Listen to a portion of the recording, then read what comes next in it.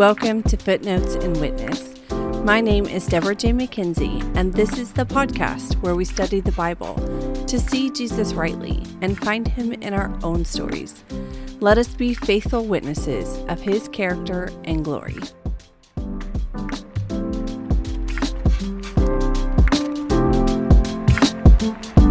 So far in Season 3, we looked at 4 different witness testimonies from the Bible. That's from Rahab, Jonah, Ruth, and Moses.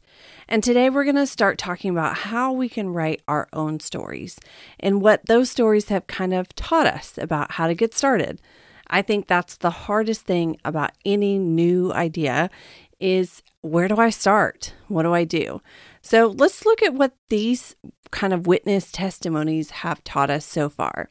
Rahab, your past doesn't matter.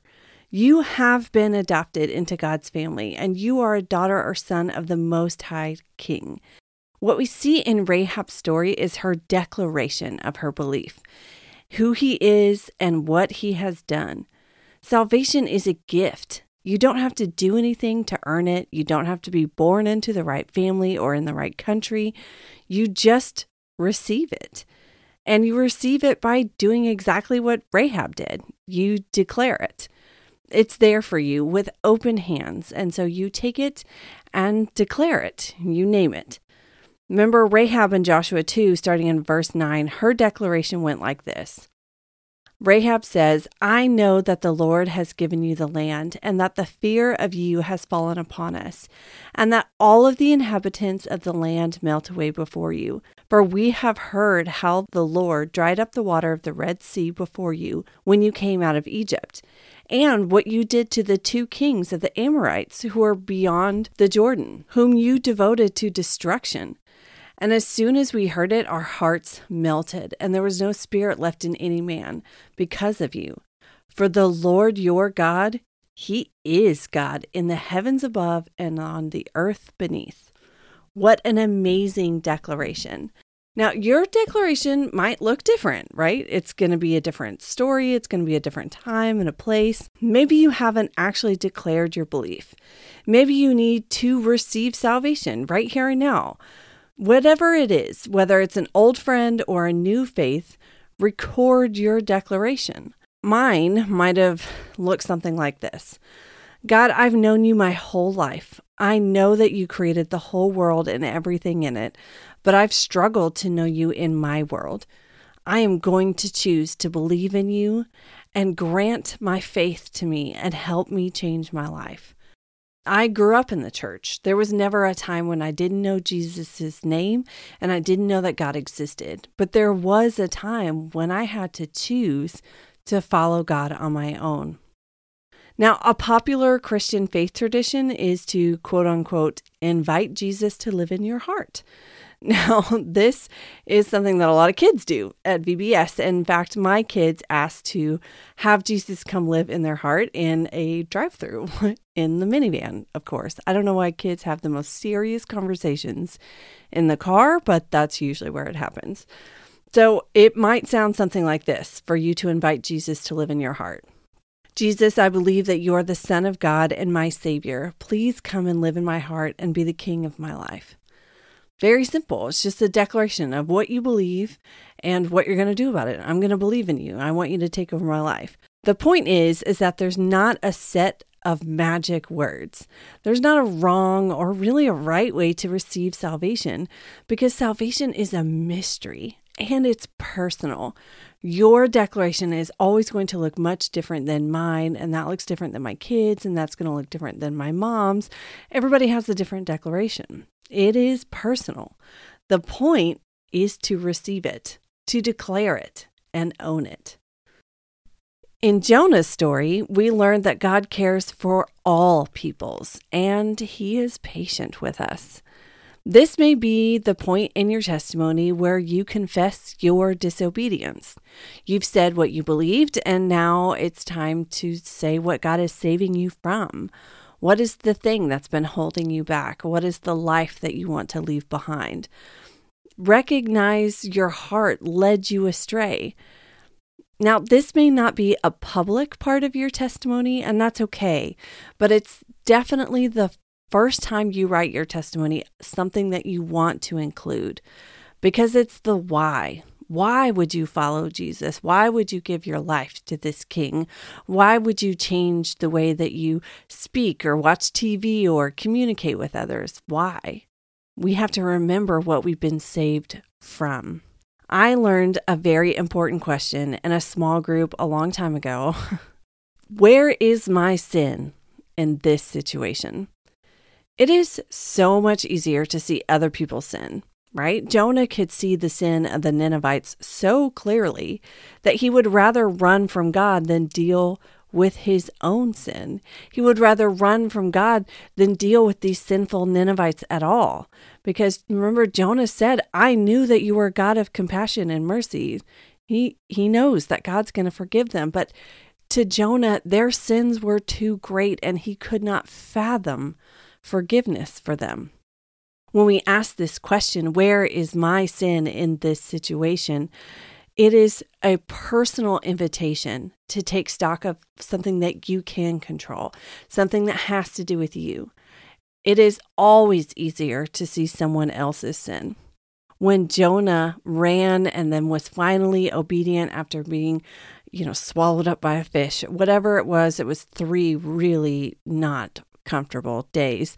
But he goes and he's obedient. And then when he gets angry, God asks him if his anger is justified. And Jonah's sin perception falters.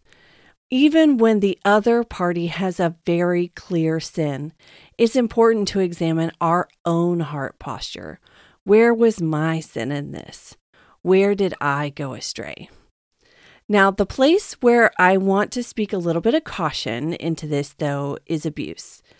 Admitting that I was filled with pride, anger, and distrust of God does not, will not, never has justified the actions of my abuser. It also does not assign fault. We are sinful creatures by nature and haven't found a situation yet where every human in any situation was completely free of sin. I can't do anything about the sin of my abuser, and it's not my place to. And I can ask God for justice in that situation against the person who sinned against me. But what I can do, how to learn and grow, is to look and say, where was my sin in this situation? But hear me when I say sin is not the same as fault. An abused wife may have the sin in her own heart of gluttony or shopping addiction, but that in no way justifies the abuse. Looking at our own sin helps us to see the forgiveness given to us, and that's the point. Jonah may have been more empathetic to the terrible Ninevites and all their sinful ways when he realized his own sinful heart. We are looking for Jesus in our own stories, and sometimes we have received grace, mercy, and forgiveness. And it's important to look for that because that is the evidence of our Savior in our life. But we don't want to see it because we don't want to recognize our own faults. We don't want to take that really brutal, sometimes ugly, and honest look in the mirror. It's hard. I never said that writing your testimony would be easy, but it is fruitful because now you can actually point to why you follow Jesus. You can point and say, I have received forgiveness. Not only does that help your own heart posture, but it helps you be empathetic and compassionate to others. I needed to get to the point and the place in my life where I could forgive those who had abused me because it's not about fault. I needed to forgive the people who have sinned against me in my life because unforgiveness rots away at you. It is not something that you want as your bedfellow because it never leaves when it's there. I needed to forgive those people and to hand over justice. And in doing that, I then, after that process, could take a look at myself and say, okay, where was my sin in this? Where did my heart lead me astray? Because I want to be closer to Jesus, because I don't want to go down that path again. And you can only learn whenever you've known where you have come from. Sometimes it can be painful. Sometimes it needs the help of guided professional counselors. It's okay to reach for that. I did. I think it's great. Maybe it is the need of a program like Celebrate Recovery, which is a Christian 12-step program to overcome trauma, abuse, and addiction based on the Alcoholics Anonymous model. I'm actually going to link to their website in my show notes because I think it's such a valuable program, because sometimes these things are, I just need to get over it and I just need to face my addiction. But any heart change can only come from Jesus, and we need to include him in the process. So I'm a big fan of Celebrate Recovery, and sometimes those sins, whether committed by us or perpetrated against us, need his healing touch. But what we see in the story of Jonah is that God is patient, and he will never leave you throughout that process. He is there with you the whole time, and he wants to help you see where you have been forgiven because he wants you to see him. It's a relationship. It's not just looking in the mirror and saying, oh, I'm such a piece of dirt and I don't deserve to live. It's saying, wow, I have real faults, and yet the God of the universe chose me anyway. And that is amazing and a wonderful freedom, and definitely worth spending some time on. So thank you, Jonah.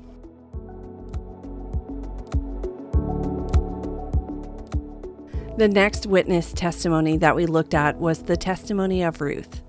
Now, something I want to highlight, my big takeaway in relevance to this conversation, is that God is always at work, even when we can't see him. Now, when thinking about writing your own testimony, it's very common to think that you don't have anything to say. It's very common to say, I don't really have a story. I've never done anything crazy bad, or I've never had to overcome a huge obstacle. Like, I don't know where God is. But God was there. God was there when Ruth lost her family. God was there when Naomi immigrated to another country. But God was also there when Ruth was just picking wheat. I mean, that's the equivalent of going to the grocery store. Like, God was in that plan. He's there for all of it. So, like I said, the starting place is what's difficult. And it may be difficult to see God at work during the tough times in your life and during the very boring, nothing's happening times in your life. Start by simply just writing down those times, things that have happened to you in your life. And the next 2 episodes are going to have us really get into the logistics of how this happens. Like, what do you write down and what does that look like? But for this conversation today, I want you to just start being able to think about it. So some people think in a very linear path, like I was in elementary school, I was in middle school, I went to youth group, high school, this thing happened. And it's a series of events that go in a very timeline ordered fashion. Some people like to think about the most important events that have happened in their life and then work down from there, or vice versa. There is no wrong way to write your testimony. So remember the story of Ruth. It was just a statement. It was just a story. It was just a narrative. This is what happened. So maybe you spend some time in prayer about it, and maybe you ask a friend or a loved one who is also a believer if they can help you see where God was at work. You can say well, here's this period of time in my life that was college and nothing really happened. And then you call your mom or you call your sister and say, hey, did you notice anything about that period of time in my life when I was in college? I'm trying to write my testimony and I want to see God in that time, but I don't know, I'm having a hard time seeing him. It's okay to ask for help, because just like we learned from Jonah, it's so much easier for outside people to see what's happening on the inside. They have an objectivity and a perspective that's very hard for us to have in the trenches, in the middle of it. So asking for help is great, and prayer is always the best place to start. And God will show you what you need to remember. God will show you what you need to put in your testimony. I've seen it over and over again. He's so faithful to help you tell his story. You're not alone in this, and he's at work in all of it. Now, a common path is to try and find like a meaning in a difficult situation to make that situation okay or to justify it. For example, let's keep talking about Ruth. Now, her husband, brother-in-law, and father died. And if they hadn't died, Naomi would not most likely have immigrated back to Bethlehem. So Ruth could look at her story and look at that tough time when so many people in her family died and then come to the erroneous conclusion that God killed those men so she could be saved by Boaz in Bethlehem and finally have children. I think we do this. This is very natural. I've done it. I see other people do it when they write their testimony. They want to justify hard times, cancer, loss, grieving. And say like, well, if that hadn't happened, God wouldn't have done X, Y, or Z. So it's important to remember that God uses our choices, good and bad, for his will and for our good. God is at work through difficult circumstances, not in spite of them, like, oh, she made a bad choice, now I've got to change my plan. And he's not the direction of them. We do have free will. Now, if any of this super bothers you, or maybe you just can't wrap your head around what I'm saying, you're not alone. This is the question of sovereignty, and it is a heavily debated topic in Christian circles, and there's lots of information that you can go and seek out to really kind of get into the debate of sovereignty. And I'll post some links to some articles in the show notes if you're interested. But just remember, for today's conversation, we are concentrating on your story, your testimony. I'm just trying to give you a word of caution about what I see happen regularly when people write their testimonies. Something tragic happens, and in their testimony they say, but, if that hadn't happened, God wouldn't have brought me here. And that puts God at fault of bad things, and it just kind of gets really messy really fast. And so you can draw lines through things without assigning blame for them. Hopefully that makes sense. But yeah, sometimes I do believe that God allows hard things to happen for our benefit. And sometimes he gives us a free will to actively disobey him and go down bad paths. But he is still the sovereign king, and we are not big enough to interrupt God's plans. No matter how big and bad the decision may seem, it is not bigger than God. And so when you go through and you write down your events, you can draw those lines, but try not to make concrete conclusions from point A to point B all the time. That's not really the point. You're looking for, this is what happened in my life. This is where I see God in it. And this is where I see his mercy and his forgiveness and his patience, or whatever it is that you received. Look for grace and mercy in the difficult times. So, for example, I have a dear friend who has suffered with infertility, so her whole life, and she's always had the desire to be a mom. That is always her goal. What do you want to be when I grow up? I want to be a mom. Like, that was her dream. And through miscarriage and disappointment and struggle, it all seems really meaningless. Now, I don't know if she would say, I'm a strong believer today because God never gave me children, but that would be a really tough thing to say and to believe. And I was very surprised to hear how she did frame it whenever she gave her testimony. I was so proud to see this very active, deep wound framed in such a gospel and God-loving way, because she titled her testimony A Love Story. She said, I want to tell you a love story. And that love story was between her and God. Even through such unfulfilled dreams and despair and heartache, she could still see God in her life. And I feel blessed to have witnessed her faith.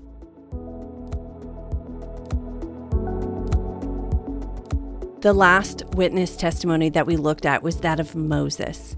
And we looked at the beginning of his story because he did do amazing things and he served God well for decades. But he didn't get it right all the time either. We looked at just the very beginning where he said, "No, who are you? Who am I? Nobody's going to believe me. Send someone else.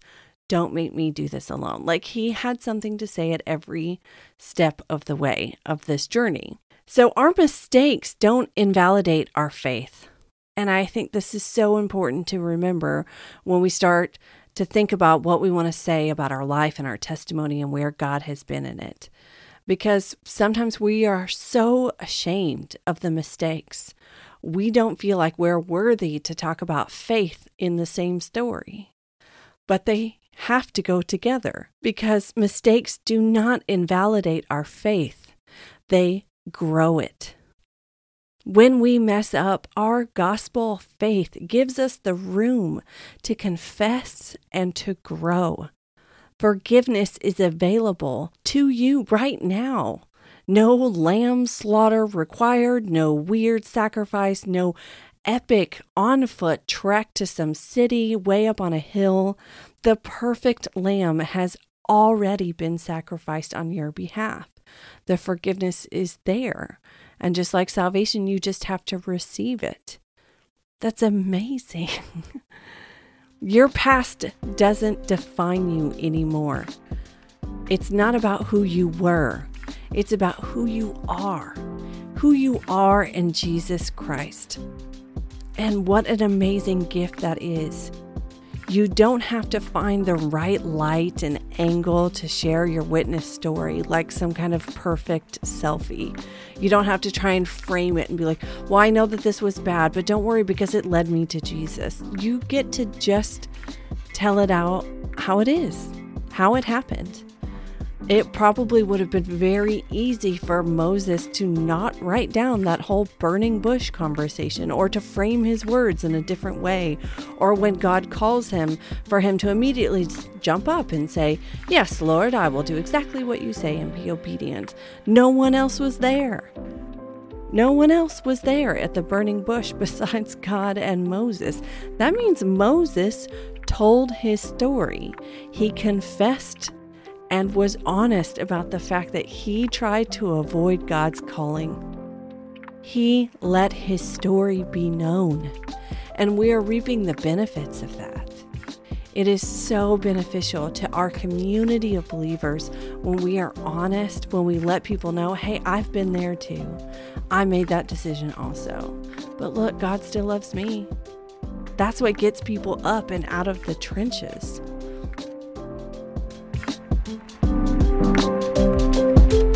Be like Rahab and declare your faith. Be like Jonah and confess your disobedience. Be like Ruth and look for God's involvement. And be like Moses. Be humble enough to confess your mistakes and be changed through them. Let those mistakes help you grow in your faith. They do not tamp down your faith. Your mistakes are not a wet blanket that gets put over the fire of your faith. They are the kindling that gets added to the pile so your faith can grow and give light to others. And that is such good news. All right, y'all, I hope I have given y'all some things to think about. Hopefully you are going to start thinking about how to write your testimony. So like I said, over the next 2 weeks, we're going to get into the logistics of how this works. So I just wanted to give a little word of advice, maybe, is that if you normally listen to this podcast, maybe in your car, while you're driving, on the way to pick up the kids, or while you're doing dishes, The next 2 weeks, you might want to be sitting down with some paper. You might want to actually take some notes. These are going to be a couple of weeks. I'm so excited about it, but I'm going to give you actionable items, things that you can actually do, and we're going to walk through how to write a 10-minute testimony. It's going to be life-giving, hopefully. It is going to be hard, but full of grace and mercy because you are not alone in this. And hopefully, maybe you're brave enough, once you're done, to share that testimony with a loved one who is also a believer and get this train going, because this is my passion. If we could share our stories, our witnesses to more Christians without condemnation, shame, or guilt, then we could all be more unified as one body, just as Jesus intended us. He did not intend for us all to be worshiping the same way, with the same stories from the same background. He wants a multi-ethnic and varied church. And we can only do that if we're in community with one another. And I have seen this work on crazy scales. So this is my passion. Obviously, that's why I started a podcast, but I'm really excited. The next 2 weeks, make sure that you have some kind of way to take notes or that you save it. You can always download these. And on my website, deborahjmckenzie.com, there is an individual MP3 file for every individual episode on the podcast page. So you can always download these, share them. I don't care about streaming numbers and downloads and all that kind of stuff. Please feel free, download the MP3 and share it with whoever you want. All right, y'all. Have a good day.